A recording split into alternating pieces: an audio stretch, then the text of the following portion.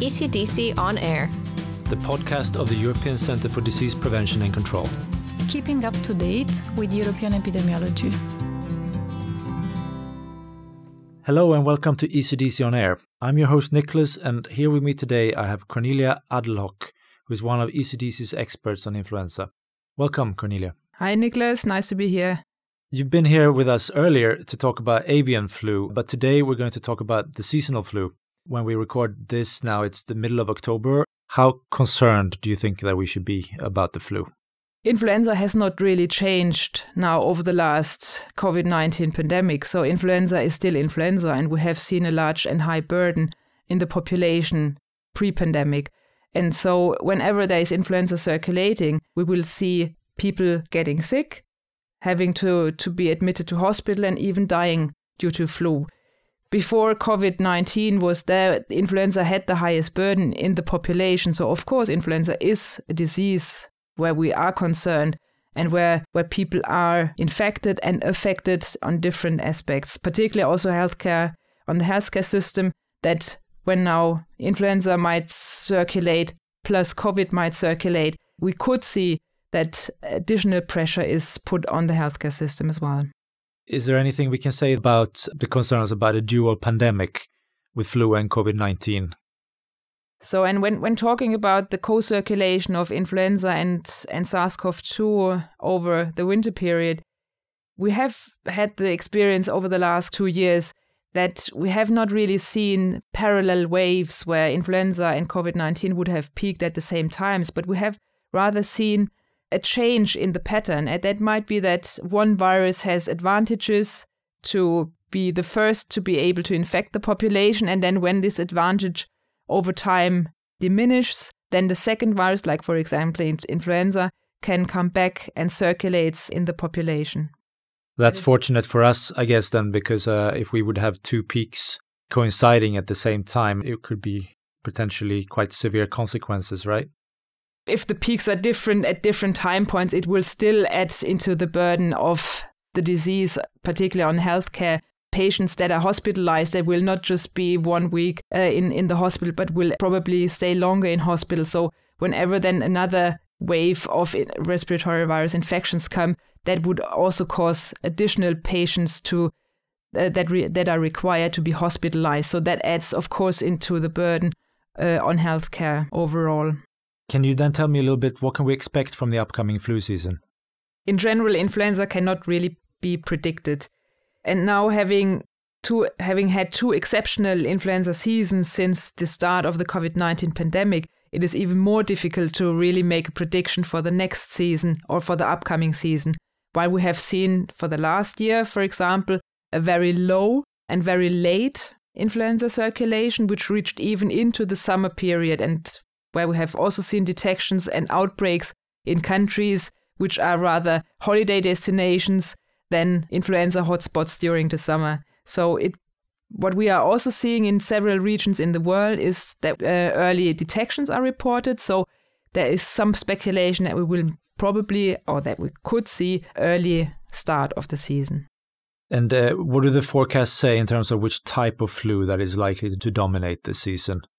So last season we had a very H3N2 dominated season, which usually affects more the elderly. But what we have also seen now over the last couple of months in different regions of the world, that a more mixed picture has been developed with more H1N1 PDM09, so the pandemic H1 virus, but also B viruses popping up. And we see the same picture now also in the latest data, with a more mixed picture with H1, with H3, and with B viruses. So it will be an interesting season which virus will be dominating, or if we see 3 viruses co-circulating at the same time. Can you tell me then a little bit about the best ways to prevent flu from spreading? Influenza is a respiratory virus, and I think we had a long lesson over the last 2 years how to prevent respiratory virus spread. So what has been true for COVID-19 is, of course, more than true for influenza, like avoid crowded places. And if you need to go to crowded places, use a face mask, stay at home when you're sick. That is, I think, the most critical part, not to spread your own bugs and to share your own bugs with others. keep distance, have your sneezing and coughing hygiene, so use your elbow instead of your hand. And hand washing is also one of the measures that is, of course, not only helpful against influenza, but to many other diseases and pathogens as well. And vaccination, I understand that's something that's quite important as well. Vaccination against influenza is, of course, a very important measure, particularly in the elderly, to prevent severe disease and also death. But also for risk groups, we have recommendations in many countries that should get influenza vaccines early when the season starts to prevent severe outcomes. If people then get vaccinated, how effective is it actually? We have seen different effectivenesses against the different virus subtypes and lineages. So the data for last season was quite good against the H1Pdm09 viruses, lower for the H3 and 2 viruses, where we have also seen in the past that the vaccine components have some limitations there, particularly in the elderly, and we also see a waning of immunity over the season. So what we have also recommended last season with the H3 and 2 circulation, that also antiviral treatment is a measure to protect the elderly when there are outbreaks, for example, in long-term care facilities to prevent severe disease. We've seen now over the last year or two that there's been really a lot of outbreaks of flu in birds and poultry. Is this something that we should be worrying about now during this flu season? I must say now the avian influenza situation has continued over the summer with unprecedented outbreaks up to Svalbard, to Iceland, and even down to Portugal and Spain, which we have never seen over the summer season. So we still see a lot of outbreaks happening at the moment, and we are now facing having the migratory birds coming back from their summer breeding sites into Europe, into their overwintering sites. So we will probably see more introduction into that one. But the key thing is that for the general population, we don't see a large risk at the moment for avian influenza, but it's very critical to still keep the awareness for the potential of avian influenza viruses spreading to humans and transmitting to humans. So therefore, surveillance and monitoring and testing is very crucial. But this is most likely only targeted to those which are exposed to infected birds, for example, when there are outbreaks happening in a farm, or if there are wild birds dying on the coastline or in the wild, and these are then picked up and destroyed. So for those which are really directly exposed to birds. We talked a little bit earlier about the COVID-19 pandemic and the effects of that. I would just like to understand a bit more. Is there anything that we can, take as lessons learned from that and then apply to influenza? Because both viruses are respiratory viruses and in some ways are a bit similar. Are there any lessons learned that can be applied?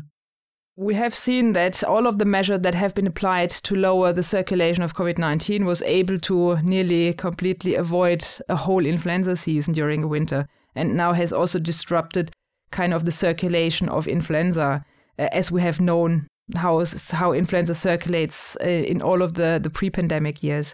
What we have also seen that all of the measures work to lower the spread of influenza. And what we have also seen for COVID, that vaccines work pretty well to prevent the severe disease and fatal outcomes. And that is also true for influenza. So that is also a reminder that all of the measures that have been now implemented over the last 2 years against COVID are very well suited to fight flu. Do you think that the COVID-19 pandemic has changed the general public's perception of flu and its risks? I mean, for example, we've had the COVID-19 vaccination fatigue and misinformation that's also impacted on people's willingness to take the flu shot. Do you think that's the case? I would rather think the opposite. I think the last 2 years have been a awakening call for the population to really understand the impact and the importance and the severity of respiratory viruses. Having so many people also having suffered and having had COVID-19, being hospitalized probably, or knowing people who have been in hospitals or having even died.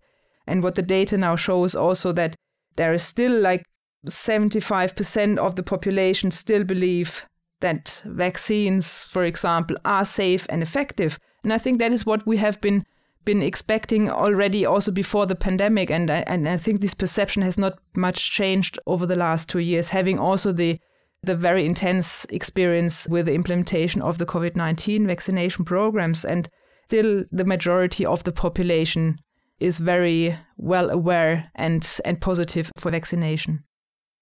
So do you have any final words to our listeners now for the upcoming flu season? What's the best way to be prepared for that?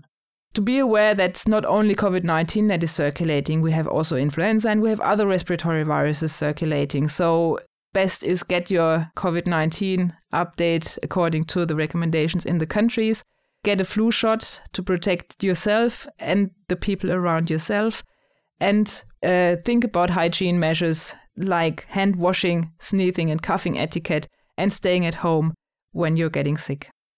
Okay, great. Thanks a lot for that advice, Connie. And I hope to have you here at some other point. Thank you, Niklas. It was a pleasure. Bye-bye.